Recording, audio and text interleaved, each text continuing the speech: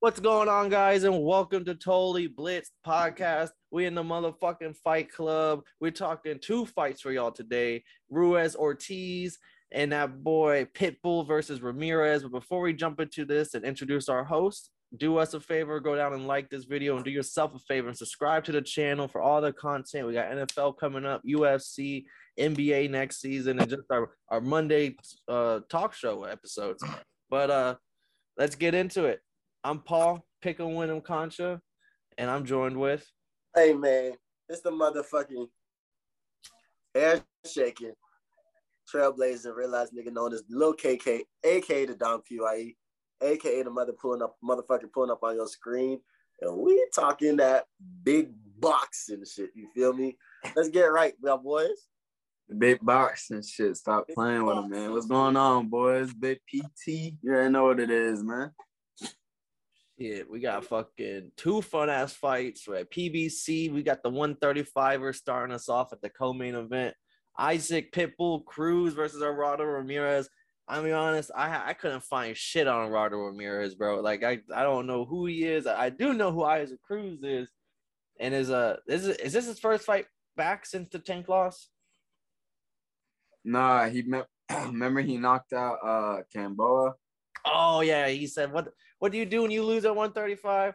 Go find Gamboa and knock his ass out and get that shit." If you at 135, go find Gamboa. That's just part of the game, man. That boy. I'll never forget it, man. I was at the gym one day, and there was this dude. He was telling me he was a cage fighter. He's a former cage fighter. His roommate is a sparring partner for a boxer, and I'm thinking like, oh, you guys are the truth. He goes, yeah, man, professional boxer. He kind of does his thing a little bit, and he's kind of on a slump recently. And I was like, damn, who? He goes, and I was 2 seconds away from promoting the podcast to him. He goes, Gamboa, and I was like, shit. Hey, not gonna be a fan of this. Remember how I said I had a podcast? Shit, I forgot about it. Yeah, but it's like almost the rites of passage. Shit, yeah, and I mean, I did find one thing on Ramirez, and he so Cruz knocked out Gamboa, and the only person that I kind of compared to Gamboa is that boy Lee Shelby. Like it's just a name. Like you can go beat up Lee Shelby if you're a world class fighter, but if you're not good, Lee Shelby's probably gonna beat you. And Gerardo Ramirez I don't know if he got knocked out, but I didn't know Lee Shelby beat his ass. So at that point, I kind of knew what the fuck the writing on the wall for this fight was. Facts. Nah, man, I feel like Isak, bro. The one thing I noticed about Isak in the Tank fight is his defense, man. That boy, he had good defense against Tank. It was hard for Tank to land clean punches on him, and like that one Tank's favorite punch, the uppercut. Isak was parrying, like that shit was nothing to block that shit. So like I feel like if Isak hold that defense and fucking do that classic, his Pitbull style, just come in forward, I feel like this could be easy work, and maybe he could definitely try to earn another title shot against Tank. Cause that's the only guy Tank is gonna fucking go after. It's gonna be hard for Isak to try to fight Devin Haney. He ain't getting that fight. No, not with his losses and draws. But I would like I'll see Isak versus Tank again. Fuck it, cause Tank ain't gonna fight no one else interesting. Well, shit, the odds are minus 650 for Isaac Cruz, so it was a massive favorite here. Me and Marcus both are on him. And my one question for y'all is over under 10.5 rounds. I'd let Kev make your pick on the fight and start it off. Do you think it's going over or under 10.5 rounds? I give it a Pitbull. Just because I watched that fight with him and Tank, and that was pretty cool. Like I thought he was a dog in that fight. He made Tank look like the smaller guy, which is really tough with how strong that motherfucker is. So yeah, I definitely like Pitbull Cruz, and I don't know about his knockout power like that for real. I just know that he's a dog. But I'm gonna give it under 10.5 because like I don't want to watch a 10-round fight. I'm not gonna lie to you. Mark, you see that boy Cruz getting the KO, or is he going to the decisions? Yeah, I see him getting the KO. Under 10.5? Yeah, I think maybe maybe 6 to 8. Mid-round knockout. I think Yeah. I'm gonna take I'll rock the over here, but I think he gets the knockout, but in the championship rounds. I think he gets the knockout in the I just think that pressure of like him coming with those overhands and just that relentless pressure, I think is gonna eventually break homie down. Yeah. Classic Isak. That classic Pitbull. Yeah, man. Hey, and if he gets on the mic, talk his shit, call out Tank again. Fuck it. Yeah. They'll do that. They'll do that. I like them to actually do that over there. Definitely. And I mean, you got he's still in the co-main event slot. So even with that loss, he hasn't really fell down that far. No, I think, bro, honestly, I think the Tank fight raised his stock and like made him more of a name and more people are, because when they announced Isak, because I'm pretty sure Isak was a fill-in. I don't even think that was the actual scheduled fight. I think he was a fill-in, and people were like, who the fuck is this guy? But then he put on a performance, and then Jay was like, damn, he's nice. Yeah, the boy, he had a nice form. He had good attitude, and he just got that relentless dog in him, which that's a fan favorite right there. I think that definitely raised his stock. Well, shit. Then we had our fucking big boys on the card at main event, the heavyweights here, Andy Ruiz Jr. versus Luis Ortiz. Man, this is a fun fight. I mean, those big boys, the last fight we saw, Usyk Joshua, and even the co-main event, Zong and Heroic, like those fucking top 15 heavyweights, even though you're not top 5, them boys throw down and they stand and bang. Like they really have nothing to lose. So this should be fun. I fuck with Andy Ruiz. No cap. You feel me? Because I remember when he took that fight against Joshua, I looked at him and I was like, huh. I didn't think he was going to win.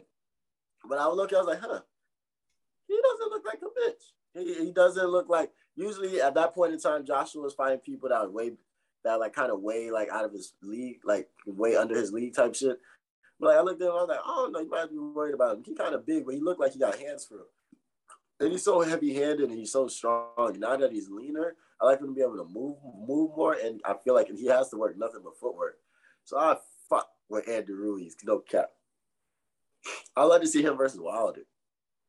Man, that's the one fight I would want to see. Andy versus Wilder. That would be some fireworks. They're both with PBC, and I believe that's the fight they're trying to make, where Andy Ruiz just has to beat this 40-year-old Luis Ortiz.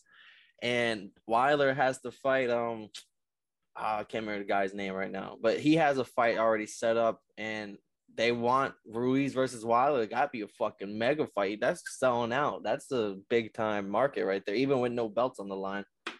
No belts, too big because it's not going more than 4 or 5.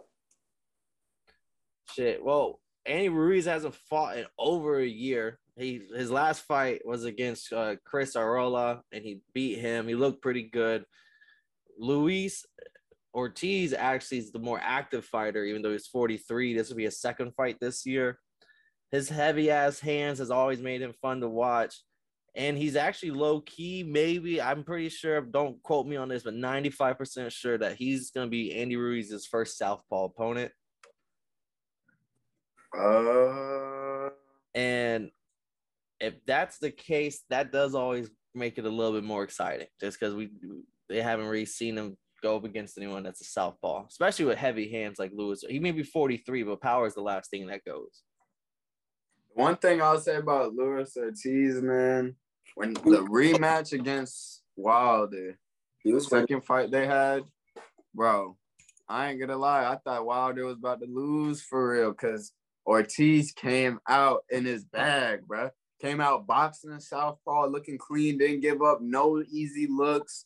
He was out there tagging Wilder, and he slipped up for 1 millisecond and got fucking laid out by Wilder, bro. And he fucking collapsed. And that's the one where there's a meme where like his face is like looking real bad, where his eyes are bulged out. It became a meme. So it's like, if Luis could like kind of bring a little bit of that into this fight, like that boxing and really just keeping the distance and stuff. But I mean, he's not gonna fear Andy Ruiz's power as much as Wilder, of course. But Andy Ruiz got sleeper power, bro. He got some pop to his hands for a fat little guy. And like with that, the combination of speed and power, like that precision, that's what creates power too. So it's gonna be interesting for real. It's sneaky power because the fact that his hands are just so fucking fast and his combos are so fluid that the power is the last thing that you're looking at. You're just looking exactly at like, and yo, like this motherfucker's fast. Like, oh wow. Honestly, if you look at the Joshua fight, I feel like the punches weren't really the cleanest punches to drop Joshua, but had some fucking lick behind it to fucking put that big ass dude down.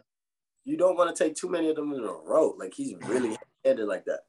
And I've been seeing clips of Andy Ruiz, bro. He's look nice. I seen him doing men. He looked like a big ass like middleweight or something. Like he just looked like he's not supposed to be a heavyweight. But man, he looked nice for real. That boy's he better win, bro. You can't lose to a fucking grandpa. Well, I like the odds are close as fuck for a fight. It is probably because also Andy Ruiz almost lost his other fight. It was a good, even though he came out on top and he still did a good down, I believe.